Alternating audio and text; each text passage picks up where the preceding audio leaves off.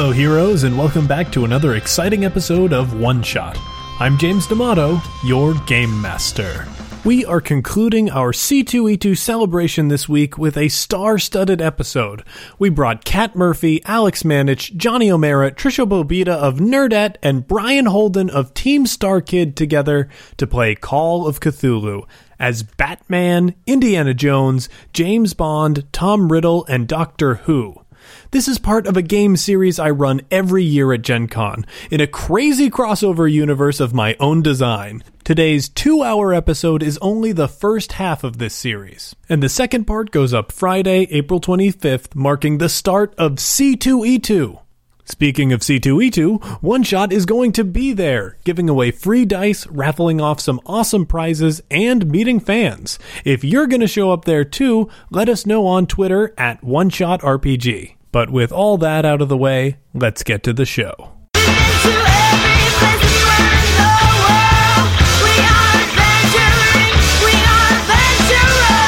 Every week this month, we have brought you a brand new series, and we are bringing you the conclusion of that celebration with the craziest crossover that you will ever that you will ever hear. And with me, I have a very special team of people. Some people who are going to be familiar voices to you. Some people who are joining us. One person who will be joining us for the first time. We're so happy to have everybody here. So let's start off with my podcasting life partner, Alex Jordan Manich. Yeah. Alex, how are you doing? I'm doing pretty well. How are you? I'm feeling pretty good. Uh-huh. I'm already 2 cocktails deep. We are starting super late. Yeah, we are. We ate a whole pizza. We ate a whole pizza. Each. Yeah. And we've got that good post-pizza energy that is perfect for audio. Uh-huh. Alex, who are you playing this week? This week I'm going to be playing James Bond. Ooh. Yes, James Bond. Why don't you tell the audience just a reason that you love the character that you're portraying? Well, I think a lot of maybe listeners around my age, my first exposure to James Bond was through the N64 game GoldenEye. Mm-hmm. Really my first time ever really getting into multiplayer video gaming and stuff like that. So, I played the game before I ever saw a Bond film. Yeah, it's actually the exact same for me, too. Right, yeah. So that was my first exposure. And so, that, of course, I have a definite affinity for the character. Mm-hmm. I love the character because, it started a lifelong love of video gaming, but also the movies are really cool. And I love espionage. I love, I like the hokiness mixed with a little bit of the espionage. Yeah. And definitely James Bond, is one of the cooler, as a young nerd, everybody imagines themselves being cool and saying the right thing at the right time and being able to, woo all the ladies with just their words and stuff like that. And, being a nerd, I didn't do any of those things and couldn't do any of those things. So there's definitely, I like the character. Everybody kind of wants to be James Bond a little bit. For sure. You get to play with cool gadgets, drive around cool cars. Uh-huh. And hang out with some super cool ladies. Yeah, he's the macho fantasy made flesh. Absolutely. And it's interesting, because of that video game, my James Bond is Pierce Brosnan, but only in DK mode. All right, that's a little inside baseball for everybody. Let's move on to Johnny O'Mara, also a Peaches and Hot Sauce Network representative. Welcome to the show, Hello. Johnny. Thanks for having me back. Thanks for joining us all the way from Dilettante Ball. Yeah, it was a trek, but the Dilettante Ball is so far from here, you guys. Johnny, who are you playing this week? This week I am playing Tom Marvolo Riddle, a.k.a. Lord Voldemort. Here's how much Johnny loves Harry Potter, you guys. I did not put the middle name on the character sheet. Oh, no. He just knows that by heart. Well, so it's because it anagrams to I am Lord Voldemort. Oh, shit. Yeah. Wow. Okay, Johnny, why don't you... I mean, I feel like you've already proven your nerd cred already. What's that in French? Well, yeah, I'm... this is whatever. Yeah, what do you love about Lord Voldemort? In the French version of the books, his name is not Tom Morvolo riddle because then it wouldn't anagram properly in French. So for it to be Je suis Lord Voldemort, his name is Elvis Jedusor Riddle, which is the worst. Yeah. I think I definitely learned about Jujushores in my dinosaur phase. Jujusaurus. Yeah, they're cool. They're herbivores, but they really mess up the plants good. All right. Also with us is, of course, a voice that you all know and love more as the Dungeon Master than me as the fan mail. There's like one comment about that. Thank you, that person. Yeah, well, there was not just a comment about They called that. you They the couldn't. other guy. They called me the other guy. Yeah. So thanks. My show. The host of the show. My name, because James hasn't bothered to Is- get around to that, is Cat Murphy. There we go. And the reason I haven't said it is because as soon as they know your name, they're going to forget mine. Well, Cat, who are you playing this week? I am playing Henry Jones Jr., Dr. Henry Jones Jr. To you Known all, to the lay as- Indiana. Yes. Jones. All right, Kat. Why? This is going to take a lot of This is sentences. oh god. This is a couple essays, but why do you love? Yeah, no, Indiana there are Jones? many reasons, but if I'm being objective, it's because I saw it very young. It was one of the first like super understood and understandable bonding moments of my dad and I. He showed me all Star Wars and all Indiana Jones in like a space of 2 weeks, and it changed everything. You know, that I, for the majority of my young life, wanted to be an action archaeologist because... when did you find out that job was not a thing? So I found out I wasn't allowed to do that job pretty early because I am severely allergic to dust. Oh my god. But it took until high school for me to really realize that wasn't an option, and I was never going to get to punch a Nazi equivalent. Those things don't happen anymore. We no longer steal artifacts. No, from that's countries. not true. You could go to North Korea easily, Right, but they don't have are people anything there worth actively stealing. Yeah. So it's just a thing that doesn't exist. So then I was like, oh, I'll be a professor, and then I got to college and realized I hated professors. So instead, I'm just someone who cares a lot about pulps and action adventures and writes those things. I wasn't in all of your classes in college, so I don't know if you did this. Do you ever write on your eyelids, "I hate you"? Oh, all the time? Clearly. I think when I'm a father, the first adventure movie I'm going to show my children is The Monuments Men.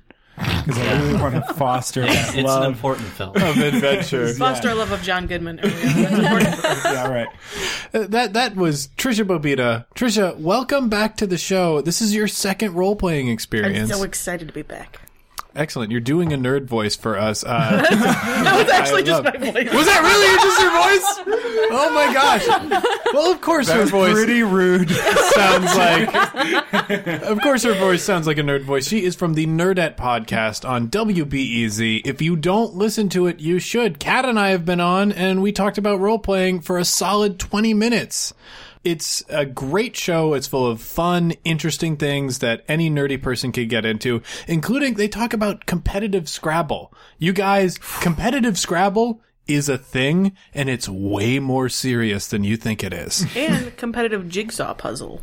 Putting togethering. That was nuts. That's- the fact That's so cool. they did a documentary about it, and like the competitors did not want to give away their secrets on camera, so they wouldn't let them film everything. That's so cool. What could the secret... I do the puzzle, right? That's like the secret, right? It's like I gather the edges first. For the corners. Everyone knows that, right? We all know that move. What if that is the move? Just some people are really good at it. It's team puzzling. So it's about, who's doing what. And I'll tell you what their secret was. We figured it out. Is if there's a section where the color is just like, it's all white. It's part of the sky. It's all white. You organize those pieces by shape. You send someone off to their corner of the table and they organize those by shape.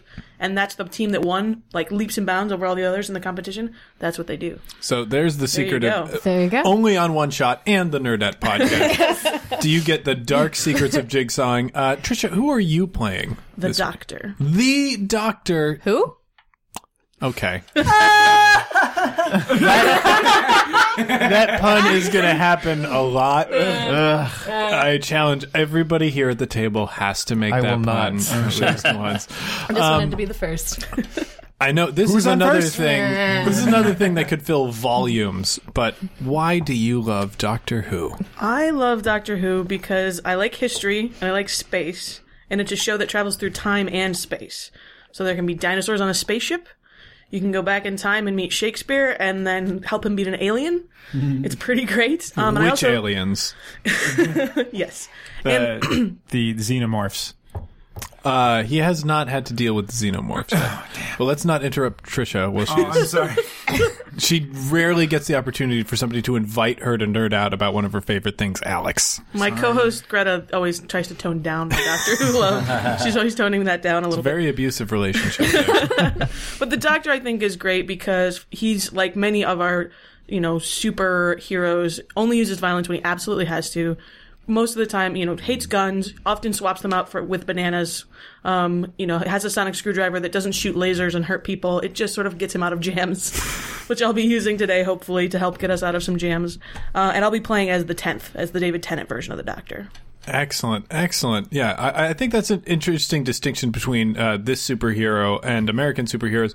They resort to violence instantly. But don't kill people. Yeah. But punching is Batman's primary way to solve problems. Let's actually move on to our final guest, a good friend of mine, and hopefully soon to be friend of the show, Brian Holden.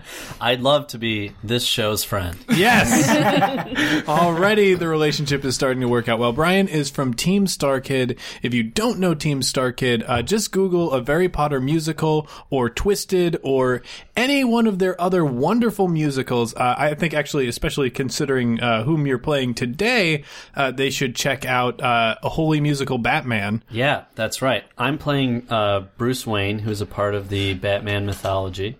Obscure. Ancillary aspect. Yeah, I like to go for the deep cuts and the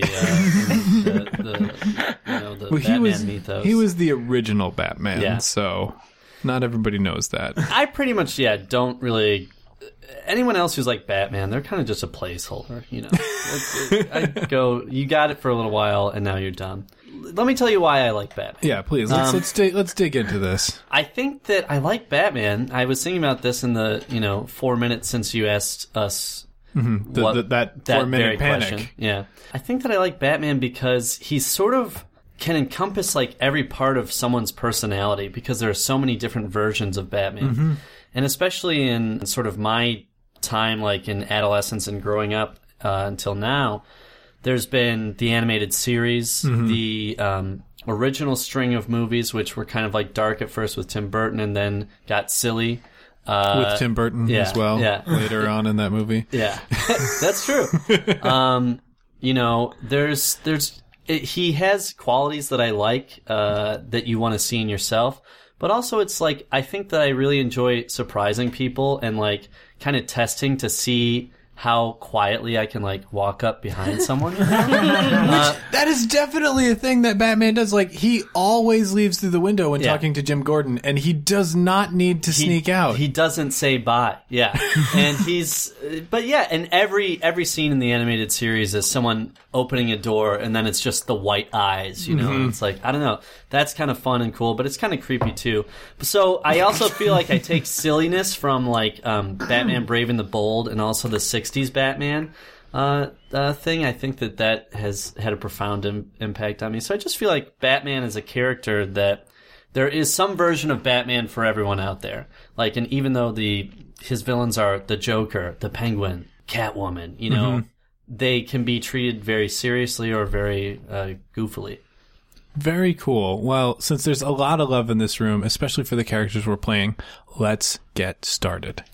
Cool. So it is evening in 1943. You are all in Gotham City at a fundraising event for war bonds, and it is being held at the Gotham Museum of Natural History. It's an auction event where they have invited billionaires and, well, there's only a couple billionaires, but millionaires from all over the allied countries to Gotham City to auction off for rental some of the priceless artifacts that are housed within the Gotham Museum of Natural History, the Gotham Art Museum, and a couple of colleges and universities that have interesting pieces as well. The University of Chicago has donated some of its artifacts to this effort, as well as Miskatonic University in Arkham, Massachusetts, in partnership with the Wayne Foundation, has managed to donate some artifacts as well. And for one reason or another, every person sitting here has found their way there, except, of course, the good doctor. We cut to 5 minutes earlier where the doctor is running around the center of the TARDIS, banging on various tubes and, like, shouting and, pulling wires. Nothing's working, and all of a sudden you come to a screaming... I'm just gonna edit in the sound effect. And you pop out of a closet at the Gotham Museum of Natural History, and there are people everywhere, wearing black tie. So I'll let you do with that what you will. First person up that we're going to join is James Bond. And James, why don't you, for the audience, state what your mission is? My mission here in the Arkham Museum is I'm here to stake out and find there's a supernatural wing of the Nazi War Research Division called Hydra. Whew. Yeah, Hydra. And we've got some intel on them being in Gotham. So I'm here to find Hydra. So what are you doing right now? I'm obviously by the bar. Okay. I have ordered my signature martini, shaken, not stirred. I am drinking it and I'm surveying the room. I'm wearing a white tuxedo with a black tie. It's a little bit audacious. It stands out a little bit for a black tie event.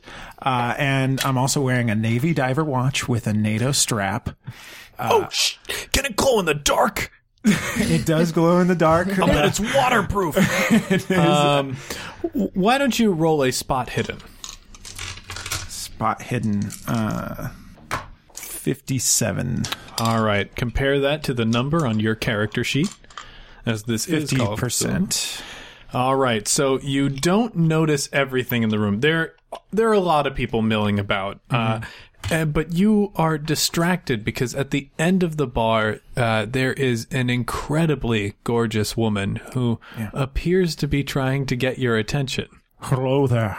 You walk up to her. She is in a little black dress. She has long white gloves, and she's smoking a cigarette that's in a long cigarette holder. She has a short pixie cut of black hair. Well, hello there. What's your name, sugar? Selena. The name's Bond. James Bond. She offers her hand to you. I don't take it. Interesting. She raises an eyebrow and then gets a slight smirk. What do you say you buy me a drink, Mr. Bond? What's your poison, Ms. Kyle? I didn't say my last name. But you absolutely know who she is because you have researched this area thoroughly.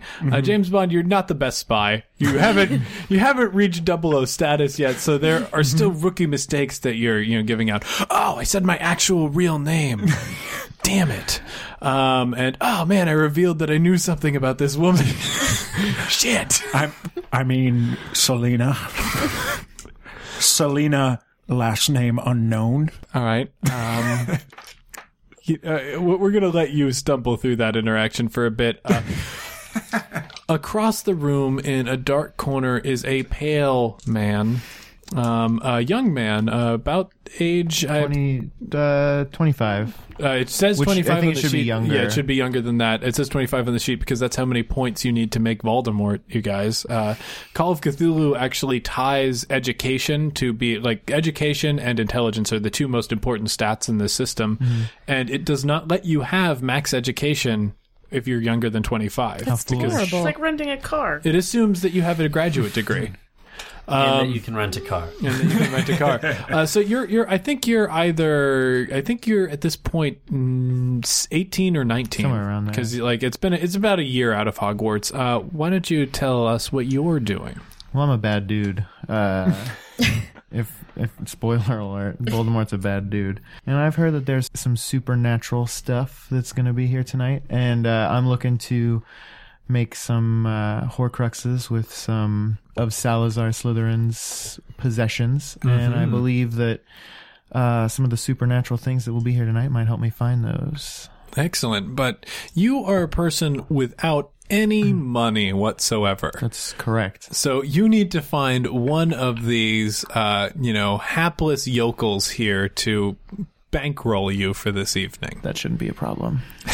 So why don't you make a spot hidden and assess the marks around the room? 52, and that's spot hidden is 60 for me. So excellent. So that is a success. So you have a couple different options. At one part of the room, there is a loud, raucous drunk who is literally just put a lampshade on his head and done that classic drunk bit. You recognize him from your research into, Muggle socialite statuses in the United States. That is Howard Stark. He is a billionaire industrialist from New York, and he is known for getting drunk very, very easily and having lots and lots of money. He's a great option for you to, sort of strong arm into getting your way with. On the other side of the room, in front of dozens of cameras, is a bald man with a powerful build. His booming voice reaches out across the room and fills every corner. It's Lex Luthor. He is from Metropolis, and he is also another billionaire industrialist. He has been competing with Stark for a lot of different military contracts. He's another person who you think you might be able to tempt him or do something to manipulate him. There's also Bruce Wayne, who is surrounded by many, many women, with a couple cameras flitting around the edges of what he's doing. And finally, there is a blonde man who's attended by a couple other interesting-looking men. He has bronze skin and pale blonde hair similar to your own. You recognize him as Dr. Clark Savage. He is he's known as an adventurer, and he also has quite a bit of wealth. Not quite as wealthy as your Lex Luthors or Bruce Waynes or Howard Starks, but he's incredibly well connected, and a very respected member of the Muggle community. So there are your potential marks, or you can grab some other rube. I'm going to go up to the Stark fellow. So you approach the Stark fellow, who is in the middle of some great bits. There are a lot of people just around, from all different creeds and nations, laughing at him. And I said to him, "That's not a car, that's my wife." And everybody's like, quiet. That's a funny joke. And as you sort of walk up, it kills all of the humor and levity of that moment. And everybody just sort of stares. What's your name, kid? Tom. You looking for an autograph? No, that won't be necessary. Oh, okay. Great. And some of the other people excuse him. Well, I see that you're involved in blah, blah, blah. And Stark is like, and the ladies too are like, "See you later, Howard." And he's like, "Oh, come on, creepy kid. So what can I do for you, sport?" It's not so much what you can do for me, but what I can make you do for me. Well, that's ominous. What do you mean? What are you here for tonight? Oh, support the troops. Obviously, the Stark Corporation really wants to see, more war bonds be sold. We have to help the Allies against the Axis powers. It's just the right thing to do. That sounds wonderful. I would love to help you make that a reality. What do you do, kid? Oh, I mean, to be invited to this event, you got to be somebody special. Are you an inventor? you could say that. All right, and we're going to leave it on that tone as we go to a person who looks a little bit uneasy at a black tie event. Yeah, that's he clearly bought this tuxedo once because he had to. So the style is a few years old, but the classic. There's not much you can. It's a tuxedo. Yeah. The person at the door is like, all right, that is technically a tuxedo. It's a little older than everyone watching this movie is used to seeing. Dr. Jones looks around the room from the buffet. Who does he know? All right, why don't you roll your spot hidden? No, fail. Okay. By 13. So the only people that stand out to you are people that who you've encountered before in your journeys, and one of them actually quite recently. You look over, cozying up to some billionaire industrialist is Tom Riddle, somebody who you've encountered more than once on your journeys. Right. He's a troublesome young fellow, very smart, and apparently very skilled. He's been in more than one life-threatening situation and gotten out fine. You've usually been questing after the same artifacts, and you always manage to beat them to it. So we haven't been working together in the past. Sort of. You have worked together up until the point where he's tried to betray you and failed miserably because he's new at this. Right. And my things need to go into museums. Mm-hmm, exactly. You recognize him, and there's another gentleman across the room who has a darker following of people around him.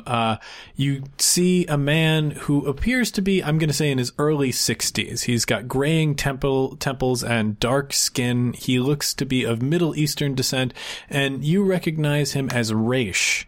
He is somewhat of a warlord in the Middle Eastern region. He has his fingers into all sorts of different political maneuverings. Generally, when you're in the Middle East, you encounter Raish or Raish's people who are on Raish's payroll. You've only had to fight him once, and he's one of those villains that you've encountered whom you know has a grudging respect for you. He calls you the Professor. Yes, he does. Has he not been sending me letters recently? No, that you received a letter from Dr. Henry Armitage at Miskatonic University. Yes, I did. That's why I'm here today. Mm-hmm. Neither of those are people I particularly want to talk to, so I'm going to go yeesh and dip back into the shrimp. Okay. Back to me. And now we join the doctor. You saw that you were at a black tie event. How did you react to that? Well, I'm excited about this because it means that I'm probably here on a Saturday. I prefer Saturdays to Tuesdays. More exciting things happen, I find, if you look overall at the universe. This is indeed a Saturday, so. And, usually when there's this much fanciness afoot, there's less interesting things happening because I find that the average person has more adventure, like lurking around the corner, than a place like this where there's maybe a lot of security involved. Mm-hmm. There's been a background check to get in the room, but there's probably still a few characters I'd like to explore. Oh, definitely. Looking around the room, you do see plenty of different historical figures from, Earth's history. No world leaders, but right. My buddy Winston Churchill not here. No. Old friend. He's definitely an old friend of yours, and he's not here at the moment. It's mostly famous senators, people who, in a couple years from now, will become bigger world players, but this is not their time to shine. You recognize some crazy villains from all sorts, but you recognize some heroes too. You also recognize Doc Savage. He's an interesting fellow. You've never gotten to interact with him before. What do you do? I should roll, right, to see who else is here? Yeah. Right. 39. My spot hidden is a 25. All right, so you are scanning around the room, and that's interesting. Two people in your scan with sonic screwdriver. You always give it a once over just in case. Checking for alien tech, just seeing what I'm up against. Exactly. There are two people in this room. Their physiology does not match that of a normal human, and one person matches that of a normal human, but has an odd energy signature. The two gentlemen are the Raish fellow that I described earlier, and a man who is standing right next to him. Who has very pale white skin. I want you to make a spot hidden roll for him. 23. As he talks to Raish and moves his neck around, you just notice the way his skin folds, the way he blinks, the way his mouth moves. There's something unnatural about it. It's creepy and off and false. Looking at the sonic screwdriver, though, he does appear to be human, just his vitals are different. It's hard for you to quantify at this point. And the person emitting the weird energy signature is standing over by Howard Stark. He appears to be a pale, blonde young gentleman. I think I'm going to head in that direction. I'll have my psychic paper handy, just in case anyone wants to swap business cards. I don't carry business cards. Psychic paper usually gets me through any of these situations.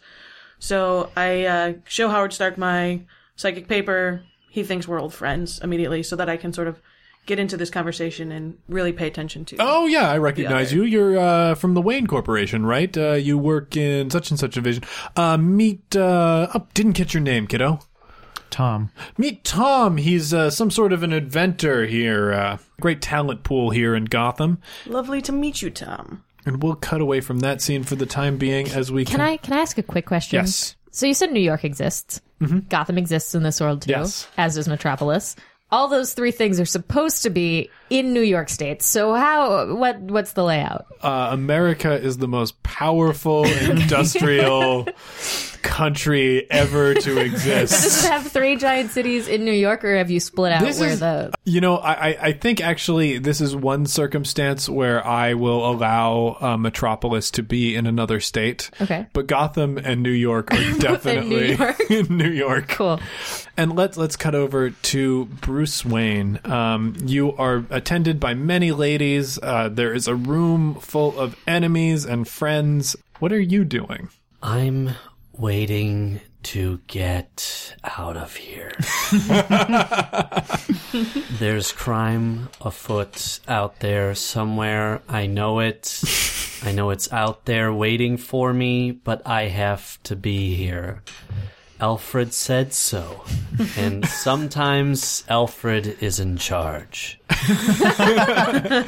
This is an event that Alfred spearheaded. The war is obviously deeply meaningful to him. Right now, London looks like it is in the crosshairs for Axis attack. The more money that is flowing into the American industrial machine, the more likely that the Allies will come out of this one okay. So why don't you make a spot hidden just for folks around the room? Okay. 91. It is hard for you to get a good read on the room. There are so many annoying people around you right now. And suddenly, cutting through the gaggle of women who are trying to become the new Mrs. Bruce Wayne, there you hear a booming voice. Bruce Wayne, as I live and breathe. Lex Luthor. He reaches his hand out towards you and smiles at cameras, waiting for you to shake his hand. How do you react? What do you do? Hands in pockets, I say, Lex, it hasn't been long enough. Always such a kidder, Mr. Wayne. I actually came here because I have a business proposition for you and the rest of Wayne Corp. We are working on a new form of mustard gas, and we could really use Wayne Tech compression technology to distribute it. That'll really show those Axis bastards what we mean. As you know, Lex, I don't approve of any Wayne Corporation money going towards weapons that could possibly harm other people. Well, I think you'll have to tell the rest of your contractors who are building those tanks that, Mr. Wayne. You really should watch over Daddy's business more carefully. I'll keep that in mind. Thank you. Well, I can see that I am not welcome here. That is a shame, Mr. Wayne. Good luck in the auction. Thanks. Stony and cold. Let's return to James Bond. So anyway, it was just a big mistake. I'm sorry. I don't really know your name. No, you're just a remarkable guesser. That's so interesting. That's right. What do you do? Bond, was it, you said? Mm-hmm. I sell bonds. Well, that's for the war fortunate. Mm-hmm. That's right. I sell bonds for the war effort. And what, I'm just here to sell some bonds. What corporation do you represent?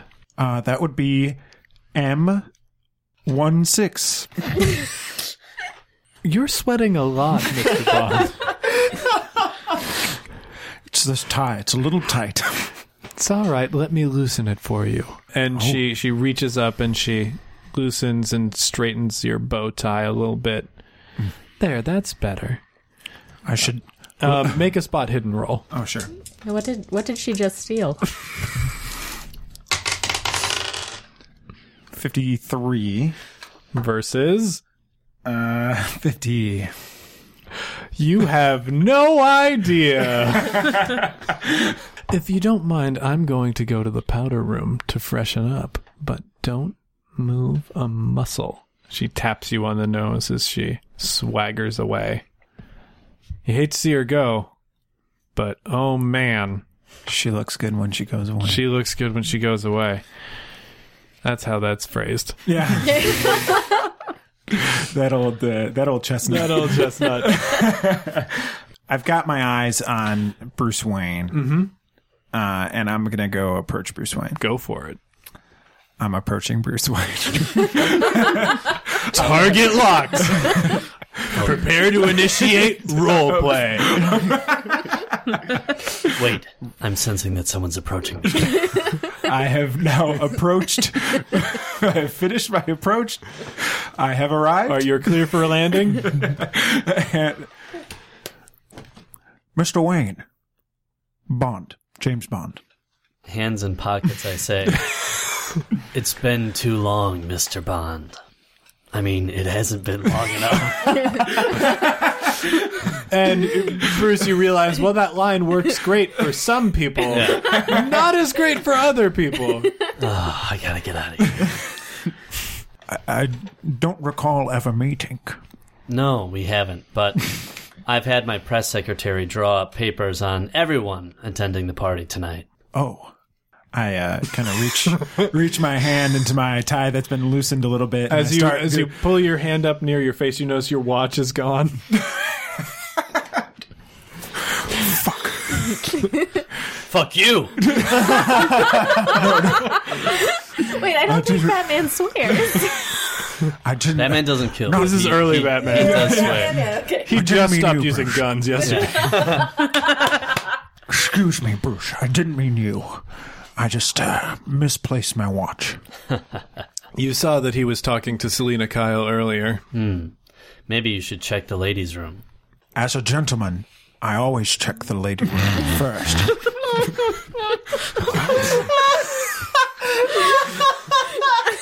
I love that all of his lines have been off by like a quarter inch. Like, it's the shape of what will come one day, but it's not there yet.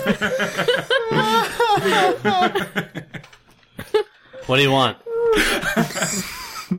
I'd like to know, have you done any business dealings with Hydra? Hydra? Hydra. Who? No, I've not done any business dealings with Hydra, though I've heard of them. Okay.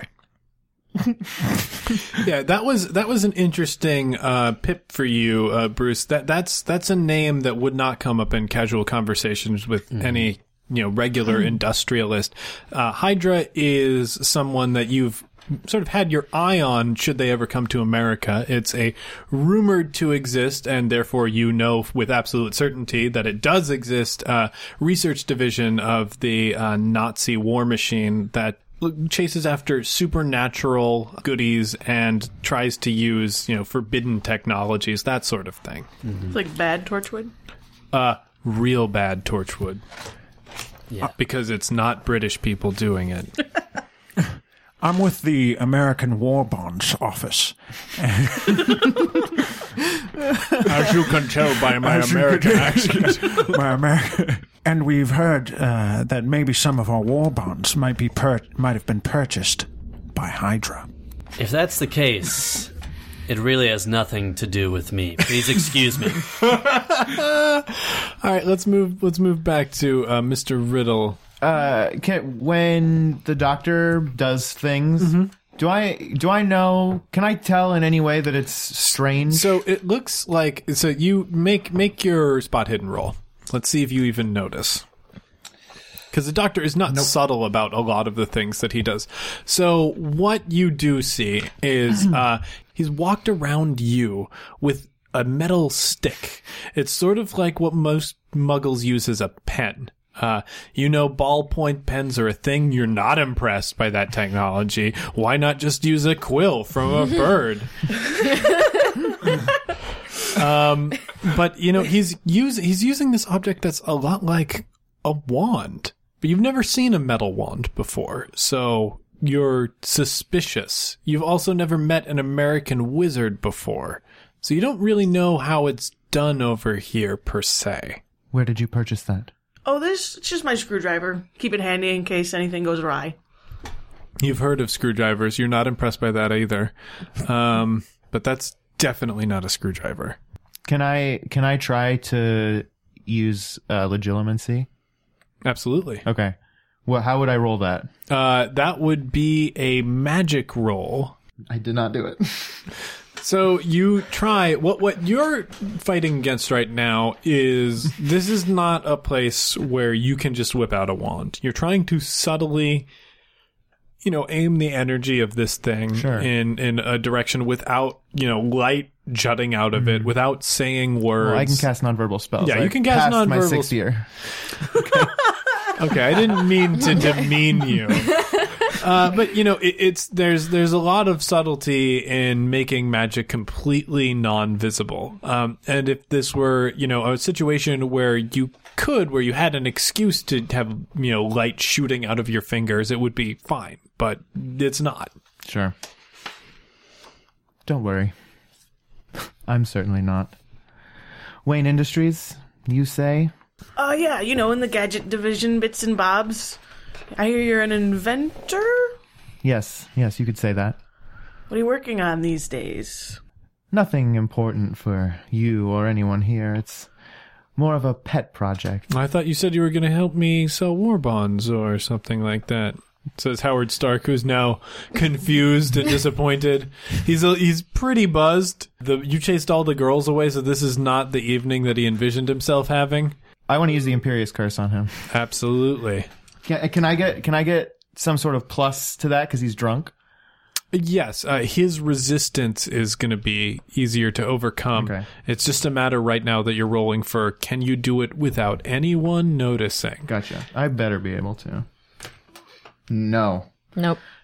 So you cast Imperious, and you force it to be invisible, which takes a great deal of concentration, and it really depends on Howard Stark not moving, and he stumbles a little bit, he stumbles forward a little bit, and the spell goes right past him, and it hits Lex Luthor on the other side of the room.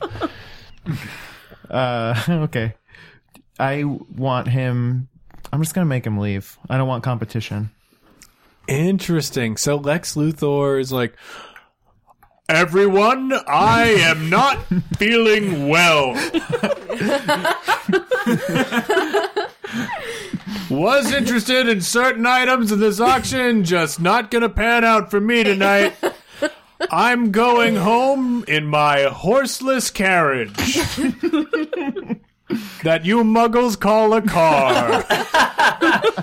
Nothing out of the ordinary here. Nailed it. No one suspects a thing. Because a everyone muggle? knows. Exactly. Exactly. Boy, these socialites sure are interesting, aren't they? That is way too smug. That is suspiciously smug, Doctor.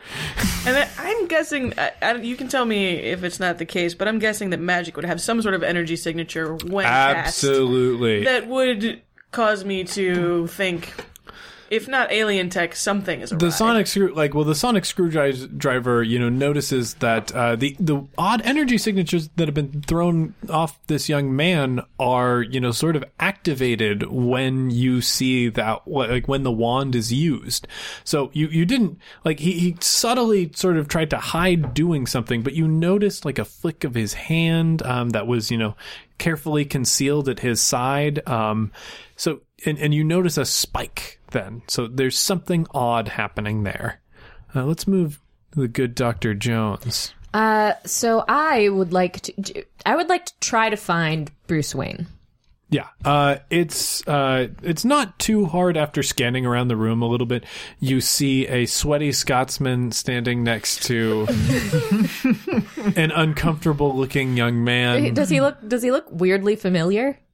The said sweaty Scotsman. He does. Yeah. He looks like you feel a sinking feeling in your chest for a second. Feel slightly younger than I am. Yeah, and then you look at him and go, okay, well he's younger. So yeah, couldn't be. That would be. Maybe he's like a cousin or something.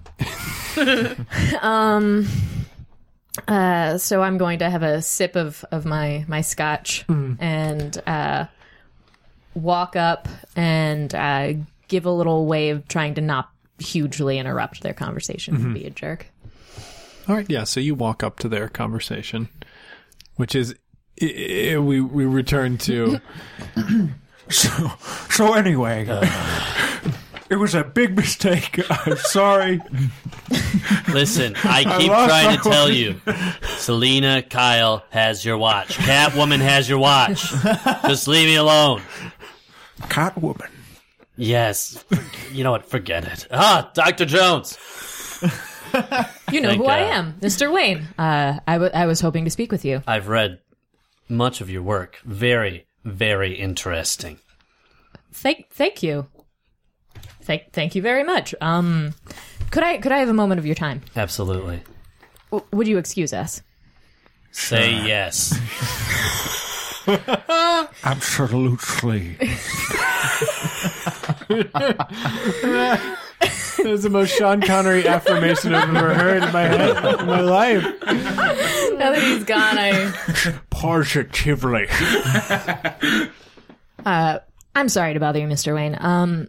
This auction tonight, I was contacted recently by Professor Armitage of Miskatonic University, and I believe the majority of books and artifacts are coming from the university tonight. They seem to be bankrolled by your industry, and I don't know how much you know about this auction in particular, but not all of the books were approved, and there's a particular item that shouldn't be going up to auction, and I don't know who on your side I can speak to about getting that pulled before the auction begins. And as you begin this conversation, a young lady who appears to be about your age, Bruce, she's got dark hair, she is wearing a purple skirt and, tailored jacket. She has a pad of paper in her hand. Oh, God, no. And a pencil stuck in her ear. Bruce Wayne, nice to see you. Lois Lane, reporter for the Daily Planet. Oh, and Dr. Jones. Miss Lane. Welcome. How are you enjoying Gotham? I didn't care that much anyway. Mr. Wayne, if you wouldn't mind, I'd love to ask you some questions about this auction tonight. Of course, Lois. Dr. Jones. I'll be around. Oh, no. I want you here for this. You are supporting the troops by selling war bonds. Was this your idea, this auction? Yes, I think it's very important to support the troops. And how do you feel about auctioning off the world's cultural artifacts to private dealers? Don't you feel that does a disservice to not just the citizens of the United States who were enjoying these items in the museum, but the citizens of the Earth, that they are no longer able to view these publicly? Well, we're auctioning these off to try and raise money for the war effort. Mm-hmm. The war effort and the money goes towards bettering the world, goes towards stopping this horrific violence. And Dr. Jones, I have to admit, I'm surprised to see you here, as you are an avid defender of museums and the right to publicly view artifacts. Don't you have anything to say to Mr. Wayne about this? Lois, I'm here because sometimes you have to obtain artifacts before you can display them in museums. That's the way it's been done for a long time. And so once they become display items for museums, you then auction them off to... These were coming from from a collection of a university. Not university which maintained a public museum, Mr. Jones. So I am Doctor, here I'm sorry. on the behalf of... hold up. What's the name of our the University of Chicago. No, well, yeah, the University of Chicago. But they give stuff to whatchamacallit, the what museum? The really cool... The Field? The Field, thank you. I'm here on the behalf of the Field Museum, just trying to get some things back. All right, I think you guys have given me more than enough for my article. I thank you both sincerely. Anytime. If you have any further questions, please feel free to give Alfred a call and... You're barking up the wrong tree, Bruce. Penthouse.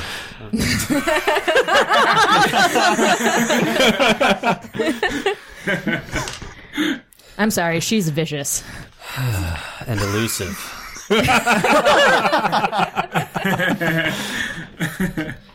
So what's the object? What are the It seems to be number 0616 on the registry. To be completely honest, I'm not exactly certain what it is. I could tell you more upon seeing the item. I wish I were more familiar with the items myself. I certainly don't know offhand what that item might be. What's the matter, detective? You don't keep a close watch on your own personal affairs? The Middle Eastern gentleman approaches both of you. Ah, I see you're talking to the professor. What a good pair you two make. Well, I don't know why, especially since I'm not a detective. I'm merely a playboy billionaire industrialist. You really need to work on your cover story, detective. Play long range. There's no need for masks here, Mr. Wayne. Can I make a... Just does not sound right. I'm sorry. Can I make a subtext roll? Mm-hmm. Well, what would that be? I mean, I've heard of that things, would be but... psychoanalysis, actually, and this system is the sense motive roll. Yeah, cool. Uh-oh. No, I did not roll one. People lie to Indiana Jones all the time. Yeah. You can tell that these two have some sort of a weird history together, which, I guess is kind of a relief because you have some sort of a weird history with this fellow, too. Yep. I would like to introduce you both to my associate. This is Dr. Faust. He is a recent expatriate from Germany. I believe you've managed to scrounge together many of those for your factories. Mr. Wayne just does not sound right. I don't like it. I do not like it. The man next to him extends like a very automatic gesture as he holds his hand out to you. Mm-hmm. Do you shake his hand? This is the one hand that I do shake because I'm so curious as to his odd movements. Yeah, so you shake his hand and you notice he has a vice grip. And, you're no slouch, but this guy, he feels like he could crush diamonds in his hand. He's very, very strong. Quite a grip, Dr. Faust. It seems like you could... crush Thank diamonds in your hand. You're very, very strong. This must be the American sense of humor that I have heard so much about. Yes, thank you. I'm often lauded for how funny I am. This auction is very interesting. I must admit I am interested in a few items on the ticket myself. Well, then maybe we should get the bidding underway. What do you say? Oh, I would love that, Mr. Wayne. Anything in particular you're looking for? Oh, this and that. I am a collector of rare books. Well, best of luck to you. And you as well, my American friend. Can you I as well? Can I roll a spot hidden? Yup. Spot hidden to have eavesdropped? Yeah, on all of absolutely. You're behind a plant. that? Depending on the roll. That's true. 7. Oh, yeah! 17. You're remembering your training well. You've managed to strike up a conversation with a young woman, and like it's a sort of conversation that you can easily tune yourself out of while you listen to this other conversation that's happening. That is a German accent. It is important for you to keep track of Germans anyway, because like you are supposed to be looking for, members of the Nazi party in this room. Mm-hmm. And also it's good to keep tabs on what scientists are going over to the American side of things. Like Britain needs some love too, man. That's right. Not everybody can make their own super bomb. This guy instantly pings on your radar as very suspicious. Mm-hmm. I'm going to go over and I'm going to watch the bidding. Okay, yeah. Well, the bidding, like there's an announcement. Somebody, takes a glass. Ladies and gentlemen, if you will all please adjourn to the bidding hall. We have many fabulous artifacts that we are auctioning off this evening. And they sort of filter everybody in, and the auction begins. There are a lot of items for sale. I don't know if any of you have ever been to an auction, but if it's not the lot that you specifically care about, auctions are boring and pointless.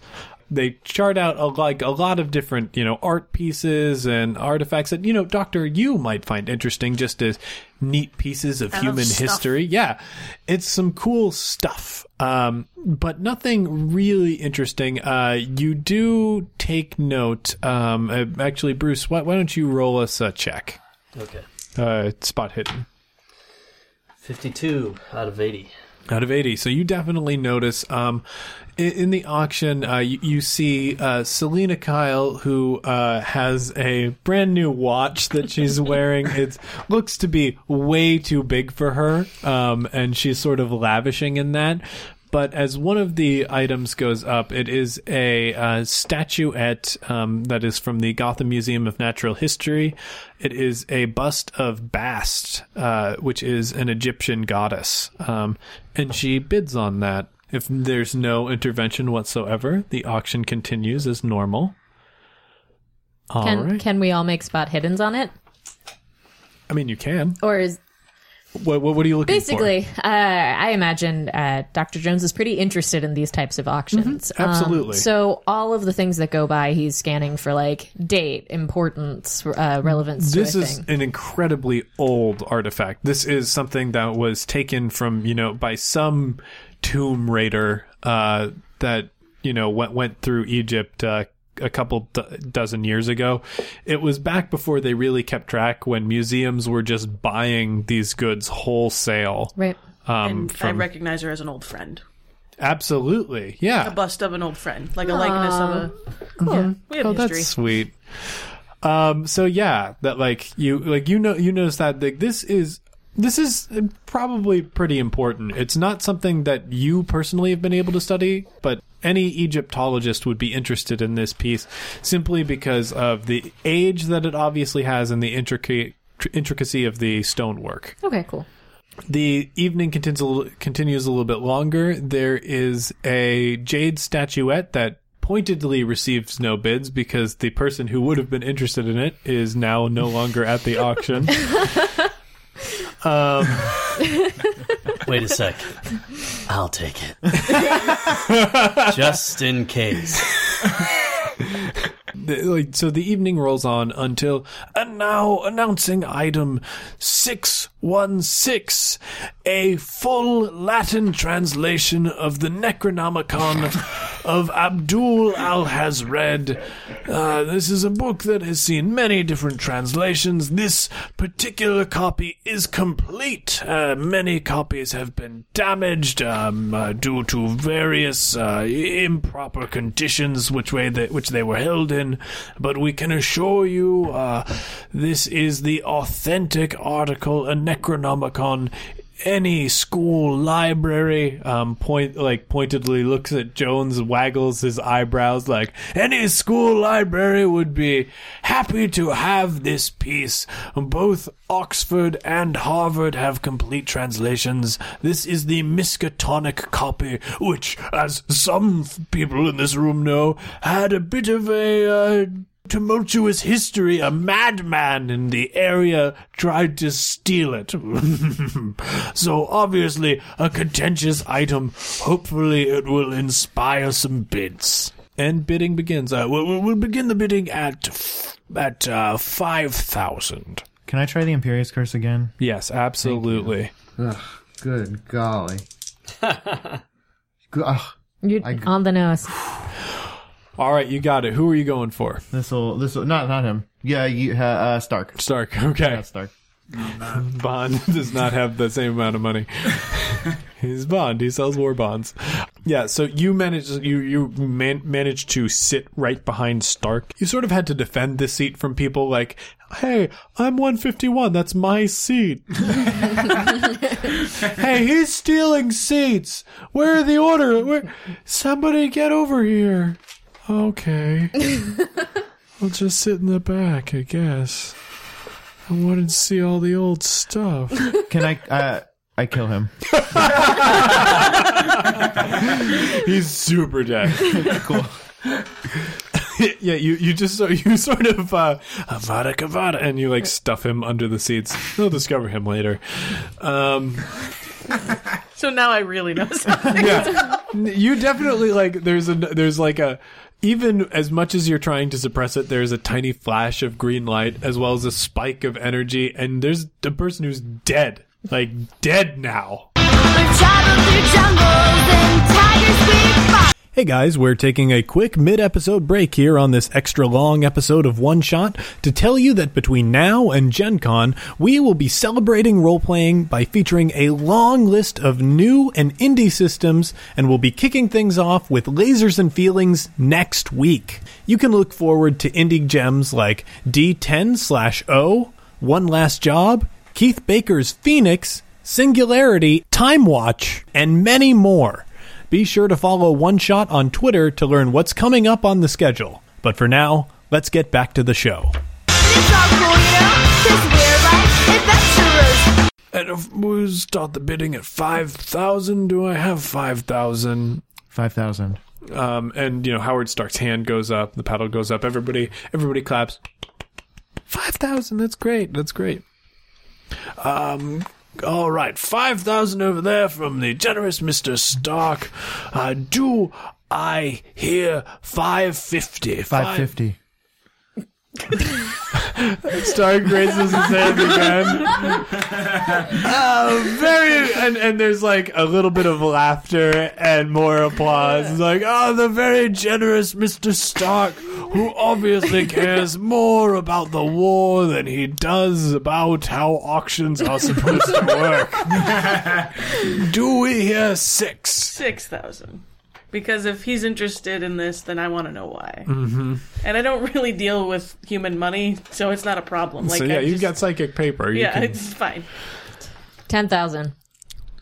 The room, there's a little bit of a murmur and applause. I try to make eye contact with Bruce. Good old Bruce. It's of the very generous Dr. Jones of Chicago University with 10,000. 10,000. And some of the ladies around are like, "Oh my goodness, he's so handsome and he has money. Geez, we don't need to waste our time with broody pants Mr. Broody Face over there." Do we hear 11,000? 11,000. And Stark's hand goes up again. 11,000 for Mr. Stark, who clearly does care about this book. $20,000 for the book. And, uproarious applause at Bruce Wayne. Stepping in his own auction, young Bruce Wayne, bidding 20. Do I hear 21? And I would say hearing him say that is the first time I finally spot him in the room. And we have met before. We do know each other. So Yeah, I'm glad that he's handling whatever this situation is and also is aware that something is up. You've met before in the future. He doesn't know that you've met before. Yeah. Oh, that's great. Let's So- see. You've in fact, you recognize all of these people, but you've only met them in the future. And so Bruce Wayne makes eye contact with the doctor. Notices that he wasn't on the press packet he received. Yep. And he's also, the reason he bid the 20,000 is because he's very suspicious of Tom Riddle, who's sitting directly behind Howard Stark with huge eyes staring into the back of his head. And he winks at Dr. Jones. 21 going once, and then the man with weird skin, Dr. Faust, stands up. 21,000 American dollars. And there's like less applause as this creepy dude stands up. Oh, come on. 21,000 from the man who terrifies everyone. Are any of the people bidding? Are any of the other people bidding close to me? Make a spot hidden. So you have a pretty good read on social situations. Generally, you have been able to tell, who's interested in which items this entire evening. There are a couple, pretty much everybody in this room who appears to have any sort of vested interest in this object has bid, except for the blonde gentleman, who's near the front row, attended by, who you know as Doc Savage. He appears to be looking at the book very intently, and one of his, companions is whispering something to him. We are at $22,000 going once. 22,000 pounds.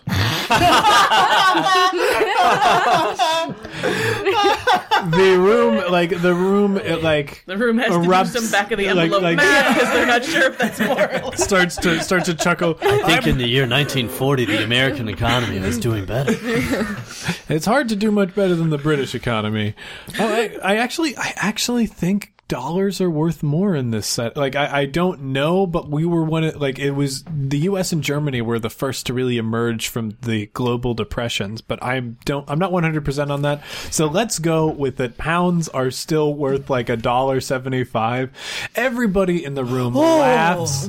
There are even Selena Kyle looks over at you with newfound respect for how funny and clever you are, because you were just swinging nothing earlier this evening. Yes, we'll work out the conversion. Do I hear going once to the British gentleman? And then Faust stands up. $30,000 American. Okay, before you close the bid, I go over to Dr. Jones and I say, how important is it that we get that book? Very important. You have 20,000 at your disposal. Great. $50,000 in American currency. And the room is now excitedly chattering. Very, very generous bidders here at the auction this evening. $50,000 from Bruce Wayne. 100,000 filthy paper dollars. And Howard Stark says, 100,000 filthy paper dollars. He's drunk. Obviously he shouldn't be bidding. Well, he can't afford it, so we're gonna hold him to that. 100,000 going once. You now see Faust turning to Raish, who is just shouting at him. His arms are moving back and forth. It's like one of those film reels of Hitler. He's just very excited and angry. And Raish sort of waves him off.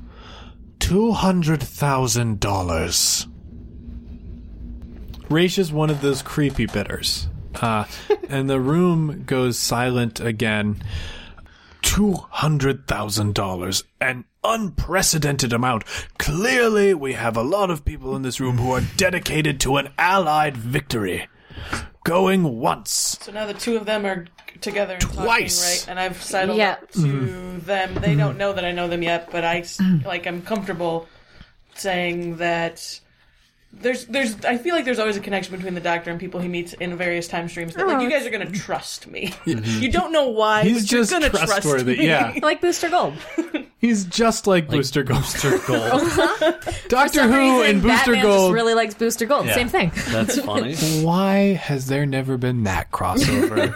DC Comics, come on. So I'm really hoping that, when I approach them and say, like, we need to buy this book, that somewhere there's going to be more money. But again, not exactly sure how the whole money thing works. I never have to use it.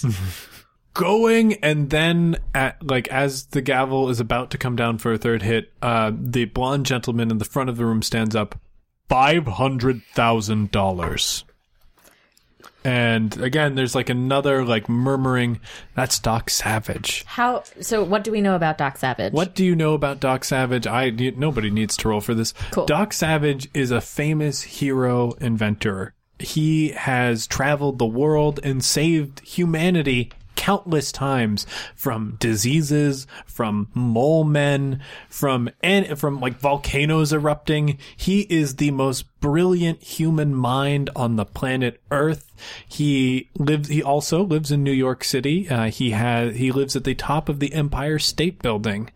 And he sort of looks down on the rest of the world and keeps things in order. I'm guessing we've met, but have we met yet, Doc Savage and I? You probably have not met yet. He's someone you haven't gotten around to meeting. It's always been like, I'll see Doc Savage, and then the TARDIS goes in the wrong direction. Yeah. It's a left instead of a right. You probably met him at press events, and as Batman, you might have met him once, but it was a fleeting meeting where you were doing different things that were all sort of two unrelated cases that merged. And the spirit was there. Yeah. Of course the spirit was there. Yeah. Can I roll a show hidden for any maybe background intel that MI6 might have that would show some shady dealings or something? With Doc Savage? Yes. Oh, absolutely. Roll that. 78 to yeah, the only thing you know is pretty much what everybody else knows. Doc Savage's dossier is clean as a whistle. As far as everyone knows, he's one of the good guys. Okay. So do we trust Doc Savage? Yeah, I grow less tense, and I... And I say, let's just let him have it. $500,000 going once. $600,000. $600,000. Howard Stark makes it rain a little bit. Is there any ends to Howard Stark's fortune? Who's What's richer? his credit Who's richer, Whatever Bruce his Wayne or fortune Howard is, Stark? it's that plus $22,454.48. So, Howard Stark's fortune is pretty vast. I'm going to say, if it comes to blows over the holdings of the Wayne Corporation and the Stark Corporation, Starks are new money, Waynes are old money. Mm-hmm. They're both backed by industry, but Waynes probably have a little bit more. They've invested in more things spread out. They have Less liquidity. They have an apartment building they manage as well. Exactly. They have a city they manage. Yeah. That's a shithole. But yeah, if it came to blows between you two, you could probably buy more than him. Mm-hmm. At this point,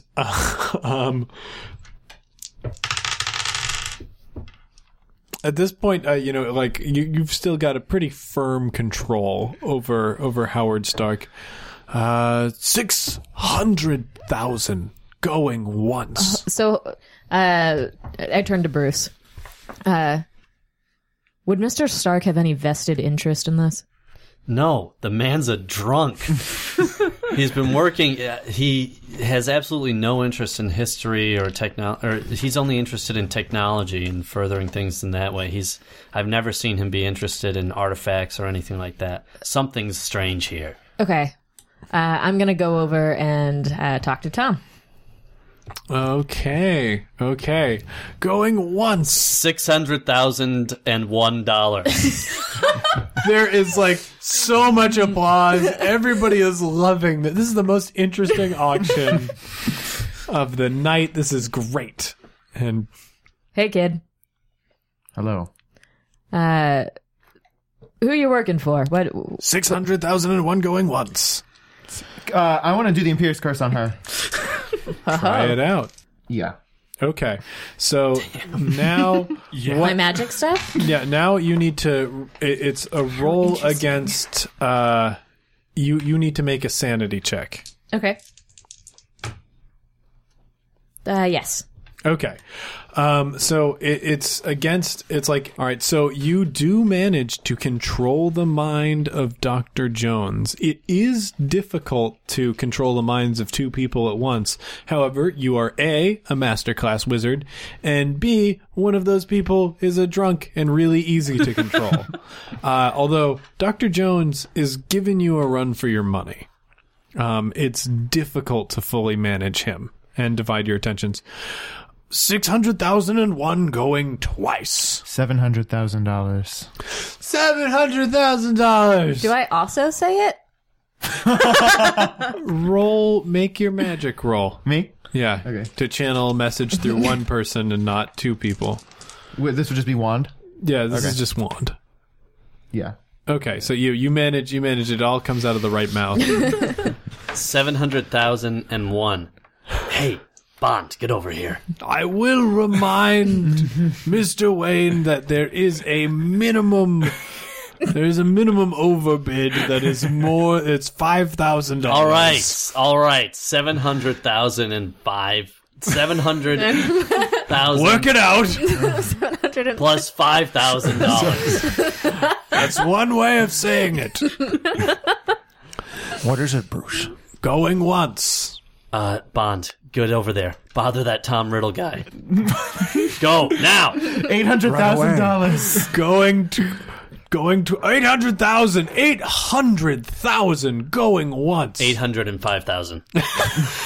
At this point, the doctor probably does something like cuts the power in the room, like something very disruptive to the auction process. Ooh, I like that. So I think I'd like to roll in some way for something that's just sort of like You a can sneaky use undermining of like use creating a diversion. Use a magic point, and you right. can use the sonic screwdriver to create a diversion. to create although that will use so the magic points in this system for people who are not Thomas Riddle.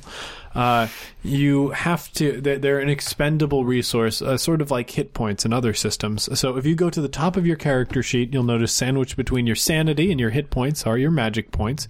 And because the, magic and science are basically the same thing, we just know more about one of them than the other. Magic. Your sonic screwdriver. Your sonic screwdriver works off the magic points, so you'll just be cross off one of your magic points. Okay. But you said that's not for me? No, not for you because you're using a wand, although some spells that you learned from your mentor will need you to cross some stuff off. Interesting. And is there a limit to the number of people that he can control? There is, but that's mostly by the dice rolls. After this, like the next person he adds, he's going to be taking a penalty. Okay. To controlling their mind. Like you can control NPCs without trouble, but when you start getting player characters, things get hard. Okay. All right. 800,000 going once. You had a mission that was given to you. I thought you were gonna. My diversion. Did it work? The lights are out. Ladies and gentlemen, please, I recommend everybody stay calm. I'm sure it's just a routine power outage. Accio Necronomicon. All right. The book flies off of the like auction area and into your hands. I want to disapparate. Wait. Can I think in this time, as he was saying Actio Necronomicon, I was already making my way through the crowd, ready to grab onto Tom Riddle and take him out of the room. Absolutely. Okay, so you're on your way over. You have the book, and you celebrate. I want to disapparate. You celebrate one of those villain moments, like, I've done it! I have the book! I'm the greatest! So you're good. You take a second to cackle. Who said that? And with that cackle, having minus 20 to your skill to grapple, you can try and jump on Tom Riddle. Okay. You get a dodge, but should you decide to dodge, Mr. Riddle, you will not be able to disapparate in the same action. If you decide not to dodge, there's a higher percentage that Bruce Wayne is going to be able to tackle you. But he could side-along apparate with me. Yeah. That's true, too, but it's the difference between doing a side-along apparate and just apparating. So, first things first, roll that grapple. Okay. Looks like... Is that a 6? That's a 90, unfortunately. So with 96, you tackle blindly and you end up on top of, let's see, evens 50-50. or odds? Evens. It's Lois Lane.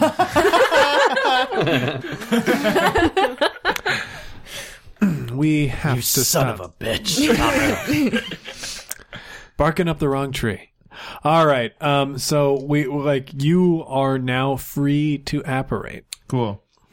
So this is more of a meta question. Is there a place that would be like cool for me to apparate to for story wise? You know what I'm saying? So what's going to happen is this: you got to roll the wand check. You're just apparating very quickly because you notice there are people after you. Sure.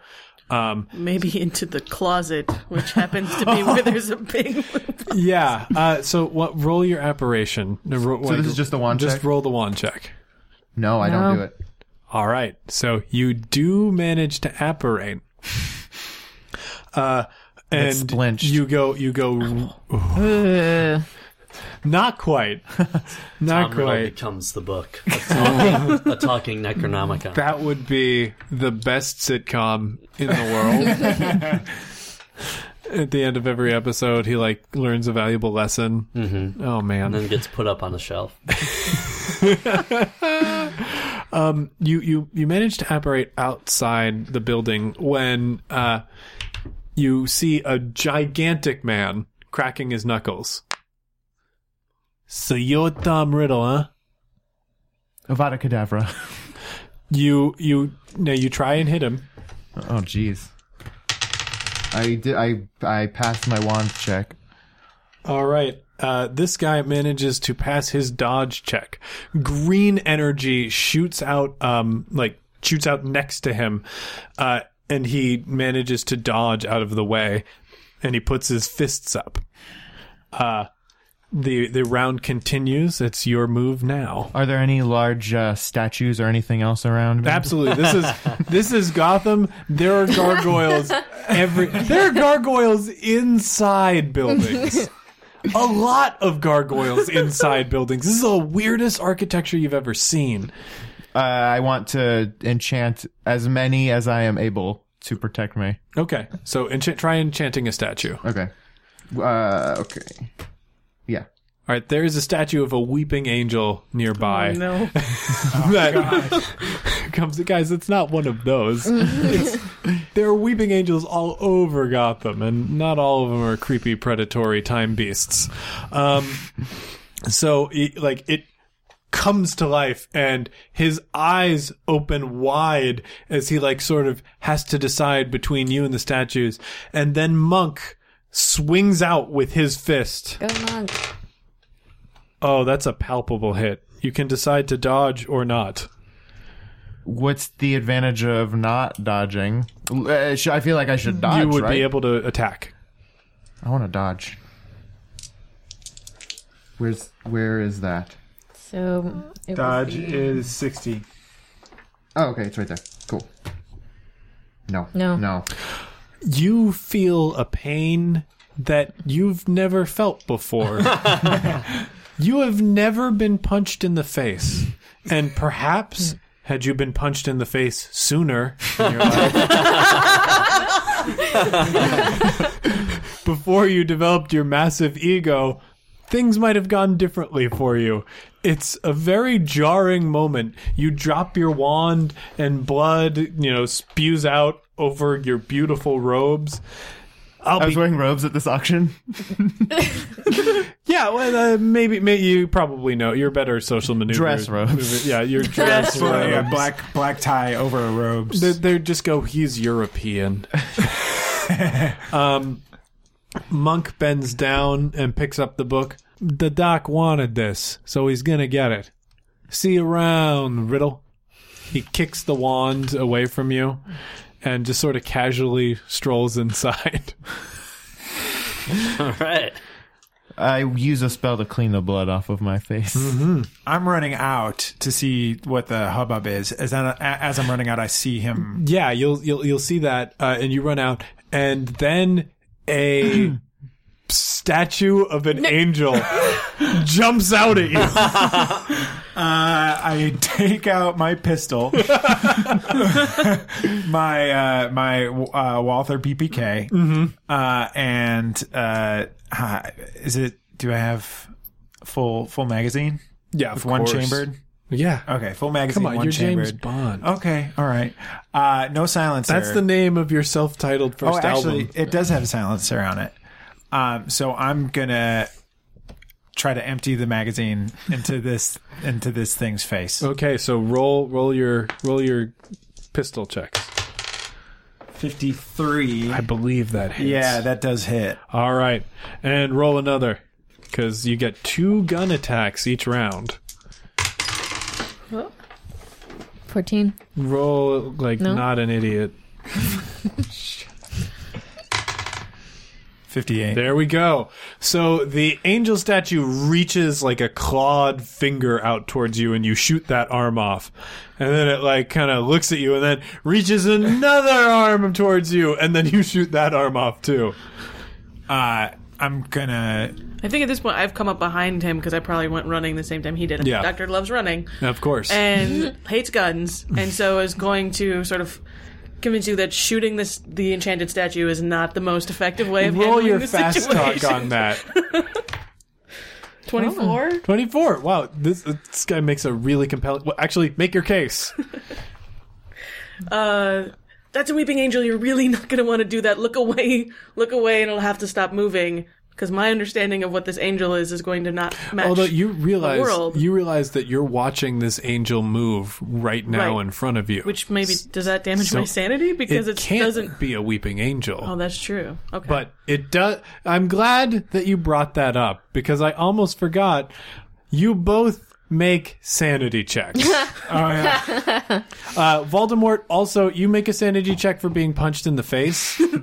Should I make a sanity check after I've defeated the thing? Because wouldn't I be thinking quickly, in a way to sort of like, my training is kicking in. Alex, I see a you danger. are going to make a great role player someday, because you tried to weasel out of this check before the action started. I am so proud of you in this moment. Roll that check. Okay. 11. 11. You make it with flying wow. colors. 50. Yeah, it was 50. It was 50. 56. Okay. I have to get under that, right? Yeah, you have to get Okay. under that. You have to get under this, actually. Oh, okay. So did you make yours, Tom? No. Okay. Tom, you take 1 point of sanity damage as your worldview is starting to become undone. Well, let's ask. Is he at 40 or 44? He's at 40. Okay, sorry. Not anymore. Yeah, 44 is his max possible sanity. Okay. Gotcha. He can't be any saner than less than half. Meanwhile, you guys, for making the check, it's just going to be a 1 point of sanity damage, as this is clearly a thing that is happening that your worldview does not allow for. It doesn't have a pencil. Somebody deal him in on one of those. All right. So the Weeping Angel or like the statue that is no longer Weeping Angel statue, as its arms are shot off, just lunges forward to try and bite Mr. Bond, who has now decided against using guns. I have? Doctor made a very compelling case. Yeah, well, thank you for that. It was wrong. I'm often wrong. But I've caught quickly. Okay. I have a false lighter that is full of plastic explosives. Plastique. And I'm going to try to dodge. Can I do like a dodge and then attack right after, or do I have to roll twice? Absolutely. Okay. You can do a dodge and attack right after. In any of my games, if you want to do a thing that sounds cool, you probably can do it. So this is a combined roll, so you have to get under the average of those two scores. I want to dodge, and as I'm dodging, slap the plastique onto the statue. Excellent. Fuck me. We inside. Are we? You can run out. You can do whatever you want. Can I? I was Yeah. spelled. Oh. After he was punched in the face, you were released. I did not make this roll. Okay. So unfortunately, like you try to dodge, but the creature actually gets to bite you. Oh, shit. And let me grab my pile of other dice. Did they have plastique back in... Nope. But this is also the Marvel and DC Comics version of the 40, where they have robots and everything. So you take 5 damage as this creature lunges forward and bites into your shoulder. Oh my god. You like recoil back.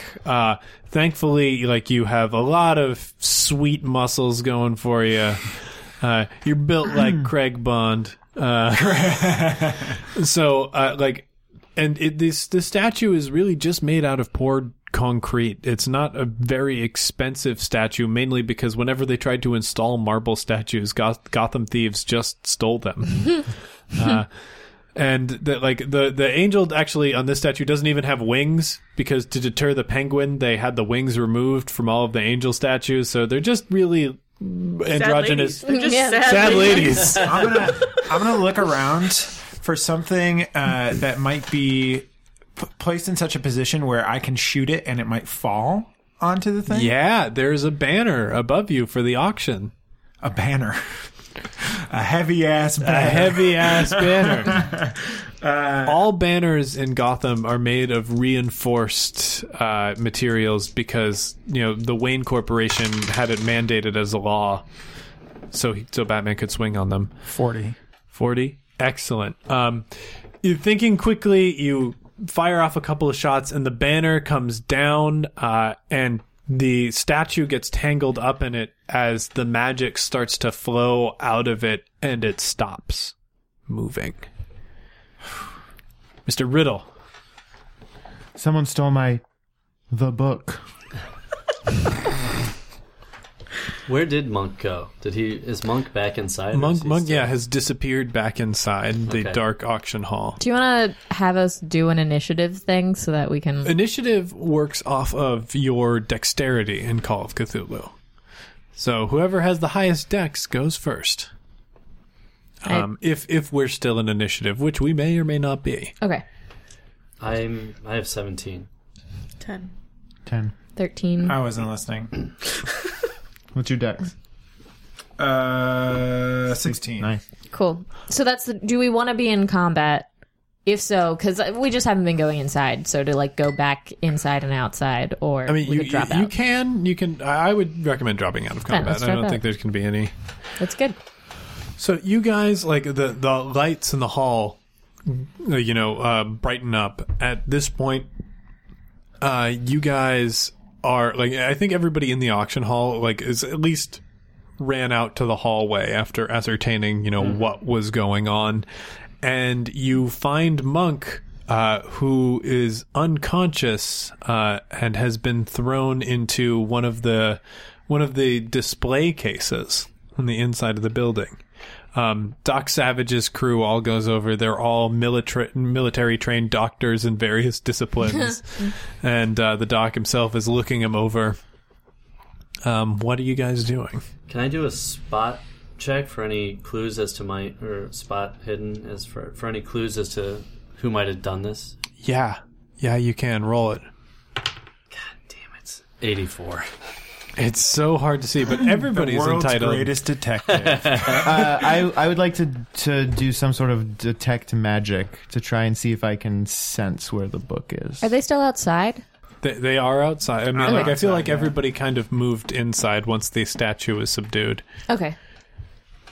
That's fine then. So am I going... Is that wand, or would that be... I'm going to roll wand on that one. Okay. This isn't D&D. Detect magic doesn't exist. But, like, you do... Like, you take out your wand. You don't care anymore. There's no reason to hold the disguise. There's no longer about winning an auction. You take out your wand. You can take out your screwdriver and do a similar space-time disturbance check. Okay. I guess there's no need to roll for it. Anyway, you do... A spell was cast in here very, very recently. The magic is unusual. It's not... Whatever it was not wand magic. This was some sort of uttered incantation, like the incantations that Crowley showed you. I ask James Bond, what happened to the book? I simultaneously have gone up and grabbed Tom Riddle by the scruff of his shirt. Where's the book, kid? Unhand me. I'm going to stick up for Tom in this situation, try to get everybody to calm down, because I know we need Tom. And I know that he's insane, but not unreasonable at this point.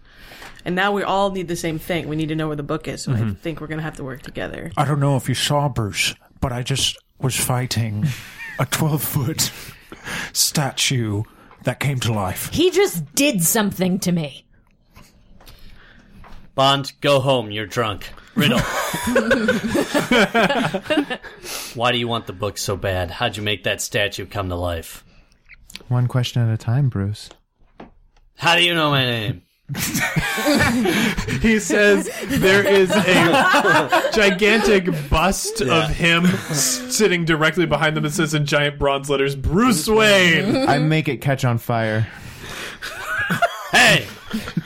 All right, I've had enough. Why do you want the book? I'm merely an inventor.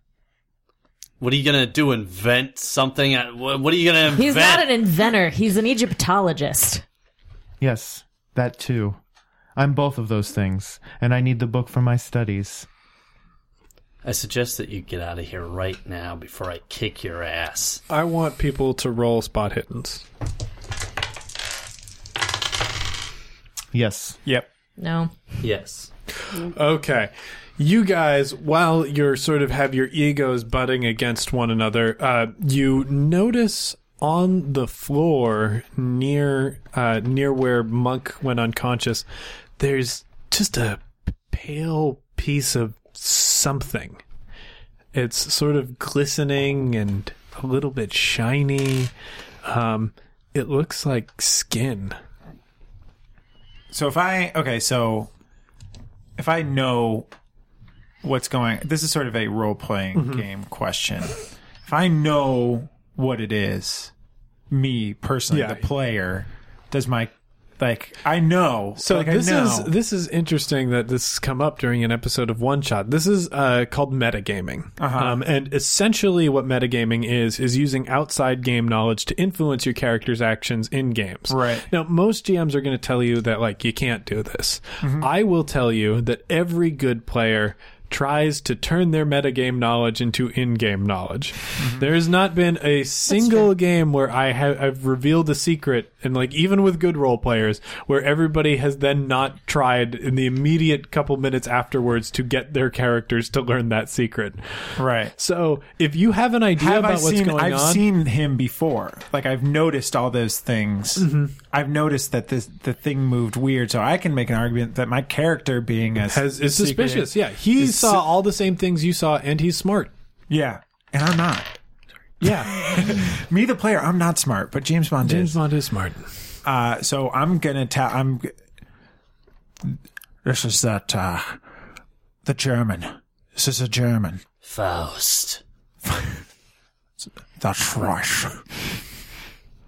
And while I think that Tom Riddle, there's more to you than meets the eye, Faust is the only one who's not here right now. That was a fast head count, Bruce. It's my party. And I can cry if I want to. Dr. Jones drops you because he's been holding on the whole time. Your so feet have he's been like, off the ground. We need to have a talk about your future soon, kid. But we need to find this guy right now. It seems we all share a mutual interest in making sure the German doesn't use the book.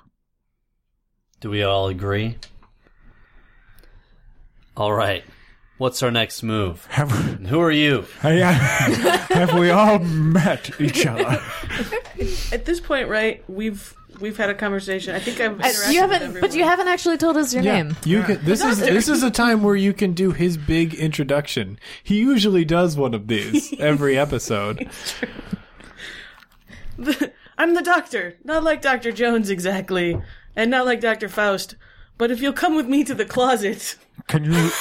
What's your name? the doctor. Doctor Who?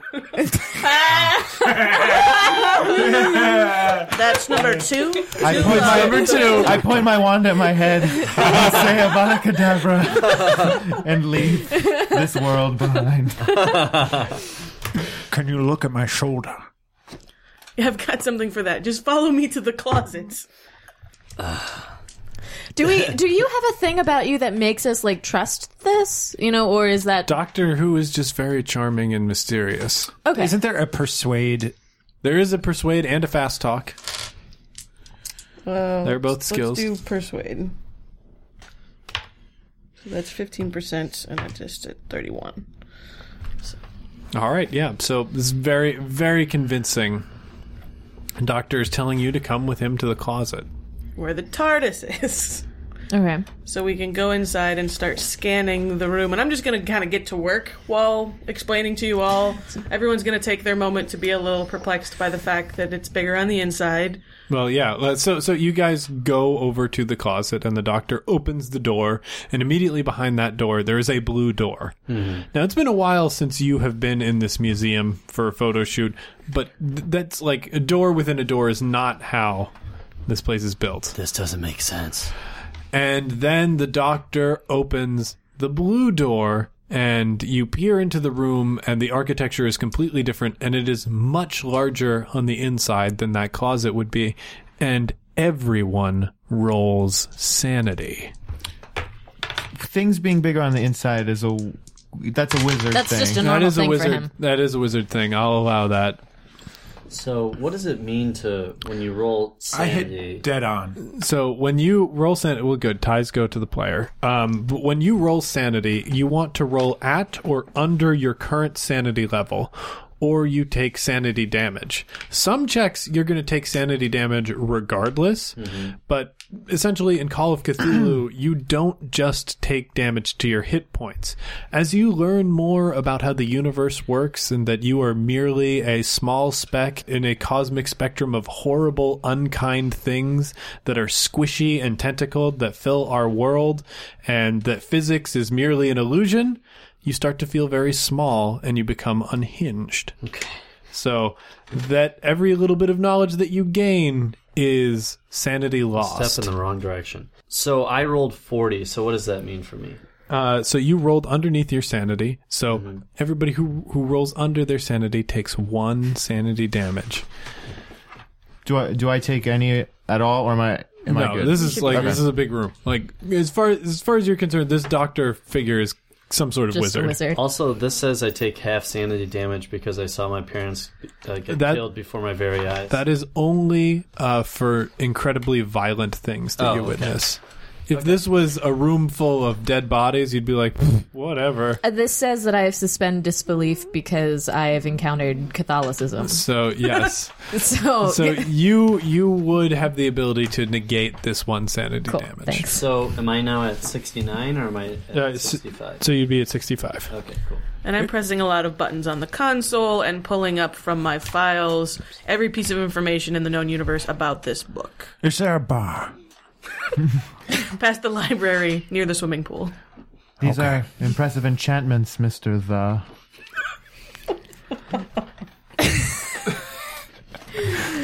Point 1. Our mutual acquaintance. Mm-hmm. Did you see him on the way up? Is Raish gone? Was Raish gone? Raish was gone. Okay, cool. Does anyone want a drink? No. God damn it. Shut up for a second. We're trying to solve a mystery. A ginger ale for the Mormon. Anyone else with a pair of balls? That's Whiskey. All right, whiskey. So you just sort of go get lost in the dark. I'm just wondering. I'm going to the. If I see the pool, I'm going in the pool. He wonders. There are like some companions from different timelines in there that he like hits on. It's pretty great. Faust and Raish must be working together, but we don't know why. Tom, what's special about the book? Oh, nothing. It's just the most powerful dark book that's ever been written. That's all. Okay. And the things that you're pulling up about it, like, this is areas where the TARDIS, like, the computers that would give you this information crash. And you Is it because the TARDIS knows not to trust Tom? It's because the TARDIS doesn't want you to find out about this book. Okay. The TARDIS, like, you can tell, the TARDIS does this all the time, where it's something that would put you in danger, it's just trying to redirect you away from it. Can I do like a anthropology check on this book? Because I know other colleges have it. It's not like this is the first time. So I make it. So you know a little bit. This is like the bad boys of the archaeology department. They all wear black leather dusters. Yeah. Yeah. They would brag about like, oh, I've read the Necronomicon. I've read the Shards of Allura. I've read like these are forbidden tomes that like are supposed to contain knowledge about the universe that damages you in some way. Right. And this one has a particularly terrible reputation. And most of the people who read this book befell unfortunate ends. Yep. It's like, for you, you know, it's sort of like Busby's chair or... Busby's chair. Yes, if we pronounce it the Japanese way. Thanks, Italia. Welcome. Or, you know, like any of those superstitious things. It's one of those things, or like saying Bloody Mary in a mirror. It's something that, like, these, you know, puffed up idiots would dare each other into do. However, coincidentally, awful things also happen to them. Right. Can I roll first aid to fix his shoulder? Yeah. And that the TARDIS is going to heal him? Roll first aid. The TARDIS is... Because I'm in the pool. 45. Yeah. I think I'm good. All right, so roll a d6, Alex.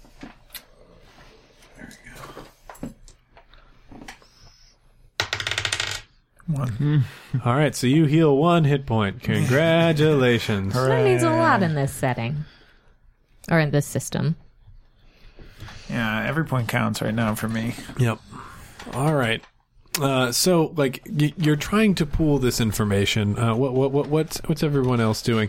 Bruce, you're still Bruce right now. Hey. Mr. Wayne, should you be here with us? Listen, I was trying to help you out, but I'm glad that I'm off the hook, because I love having all my money. So I'm gonna go back to my mansion and look at all my money.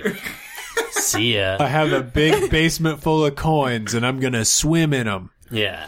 Like that's they're right. a liquid. And I have a butler who's just gonna make me a sandwich, and then I'm gonna sit down and maybe read a book. Not even an evil book, just a regular book. I would say that maybe on all the button pushing I've been doing, that when he opens the door thinking he's going to leave back into the room that has the party in it, we could already be at Wayne Manor. You're at Wayne Manor. Yeah, that's interesting. great. Yeah, because like the TARDIS has been hopping around. So you open the door to Wayne Manor. What? You're in the library with the Shakespeare head. It's that version. 60s version. But let's combine them. And there's also the grandfather clock. Okay. I'm walking back with just one martini for myself, and I'm in swim trunks and I'm dripping as I walk. Yeah, water just dripping. Based on your perception, you've been gone for an hour and a half. Yeah. So I come back, and my shoulder feels the tiniest bit better. Swim it off. And then I walk straight through into Wayne Manor. Hey, get back here. Is there a bar? Yeah, go ahead. It's behind the clock. I mean, No, not behind the clock. All right, I go for the clock. no. And then I chase Bond, and we topple down the stairs in a circle, and our legs and arms are shooting out of the circle. Dust. Oh Dust, my dust, God. dust, dust. I wish I had made this a year later and Robin was around so they could have slid down the poles Yeah. and Bond could have ended up in the Robin costume. But sadly, listeners, that didn't happen. They do tumble down the incredibly dangerous staircase into the Batcave. Mm-hmm. And I guess since it's 1940, I power up, all the fuses on the Bat computer, and You put in the punch cards. yeah, I say, listen, I know that you're working for MI6. I'm no dummy. And then I say, just here, the bar's over there. There is a bar down This is here. a bar down there. And so James goes to get a drink. I'm still dripping wet. Yeah. Yep. And And he so are does, you now. Yeah, he doesn't notice that I'm changing into the Batman costume. Okay. And so I'm fully changed, and then he turns around and says, Where did Bruce go? "He's at the bar. Come on." There's another bar. That's right. It's by the pool. Bar Bat Cave. Yeah. So we go back upstairs and close the clock and re-enter the TARDIS. I guess this whole time I've been having this conversation. So as this goes on, we see that it's Yeah. and I'm like, Tom, so I get that you're doing magic. That's okay. You're young. How many other people do you know that do that sort of thing? I mean, the appeal, I understand. It's just I've seen things over time, and it doesn't... This sort of thing in this book in particular, it messes people up. You don't want to do that to yourself. Let me ask you a question, Henry. Are you Don't call me that. going to die? Yes. So are you.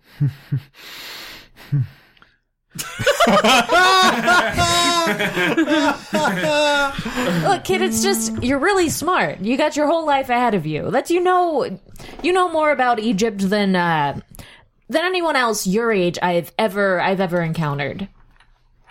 So I really appreciate that you're invested on this and your information is going to be helpful getting this thing back. But if you ever need someone to talk about to quit this magic stuff. Oh, there's no need for that, I can assure you.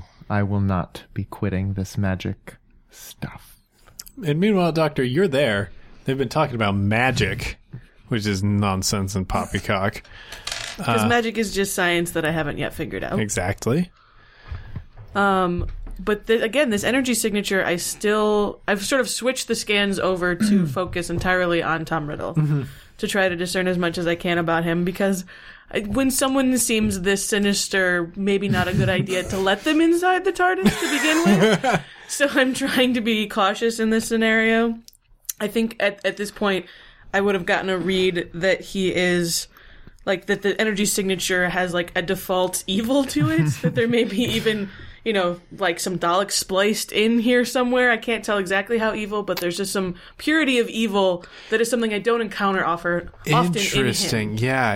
And like, as you do break down and try and quantify this evil, you do see that, like, recently in this person's timeline, there has been a touch of this sort of pure cosmic evil. This person is fairly evil throughout their lifetime, but very, very recently, you'd say within the past year or so, there's been an element introduced that is off. And now cross-referencing it with Faust, the readings you got on Faust earlier, it's there as well. These people, and Tom Riddle being included, have been touched by a corrupting sort of force that you have not really encountered before. At which point I shepherd us out of the TARDIS. Because when there's something that evil, I need to sort of discern it outside of the... don't want him pressing any buttons, basically. Right. Till I know more.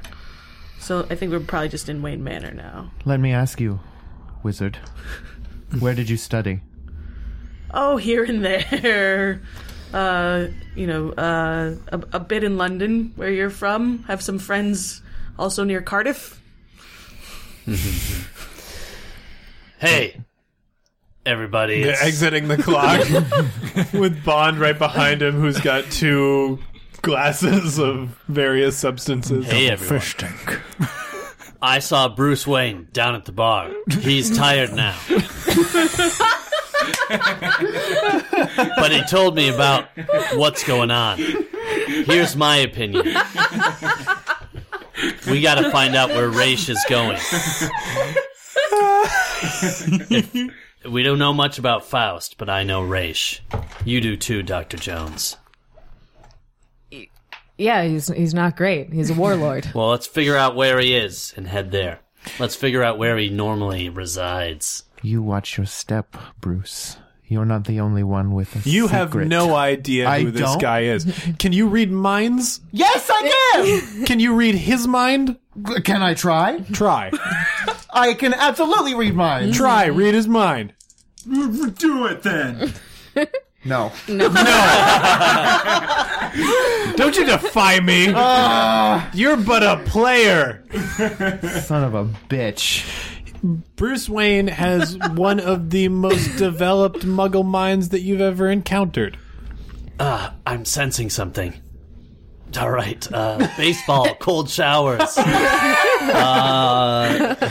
Doobie doobie doo. You get a lot. You get flashes in your head, like as you try to get through his surface thoughts. This person knows. Oh, what is it? What's the discipline that they tried to teach Harry? Occlumency. Yeah.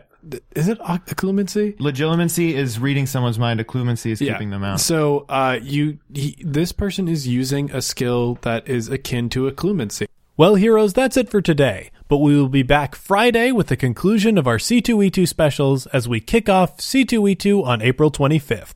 If you like what we're doing here on One Shot, I know you're going to like last week's Making New Friends.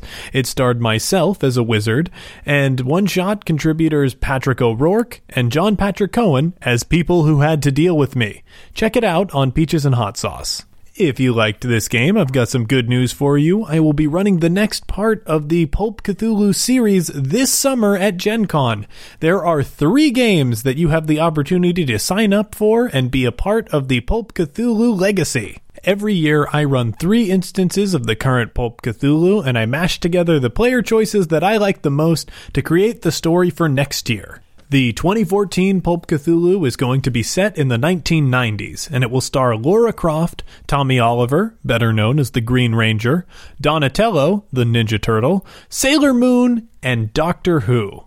Depending on how things go with Time Watch, we might be switching over to Trail of Cthulhu for this year's iteration. Be sure to watch out for Gen Con signups. Even before I was a podcaster, my games tended to fill up pretty quickly. And don't worry, even if you miss initial signups for one of my games, I usually keep an extra character as a floater in case someone shows up with generic tickets. But before Gen Con, we have C2E2. Let's hear some copy on that. The Chicago Comic and Entertainment Expo, also known as C2E2, is a convention spanning the latest and greatest in comics, movies, television, toys, anime, manga, and video games. Bringing the best of popular culture to downtown Chicago on April 25th through 27th. C2E2's show floor is packed with hundreds of exhibitors, panels, and guests, such as Adam Hughes, Brian Azzarello, Eve Miles, and more. It also has autograph sessions giving fans a chance to interact with their favorite creators, and screening rooms featuring sneak peeks of films and television shows months before they hit either the big or small screen. Join us for the best weekend of the year, April 25th through 27th. For more info, head over to c2e2.com. Guys, One Shot is a Peaches and Hot Sauce presentation.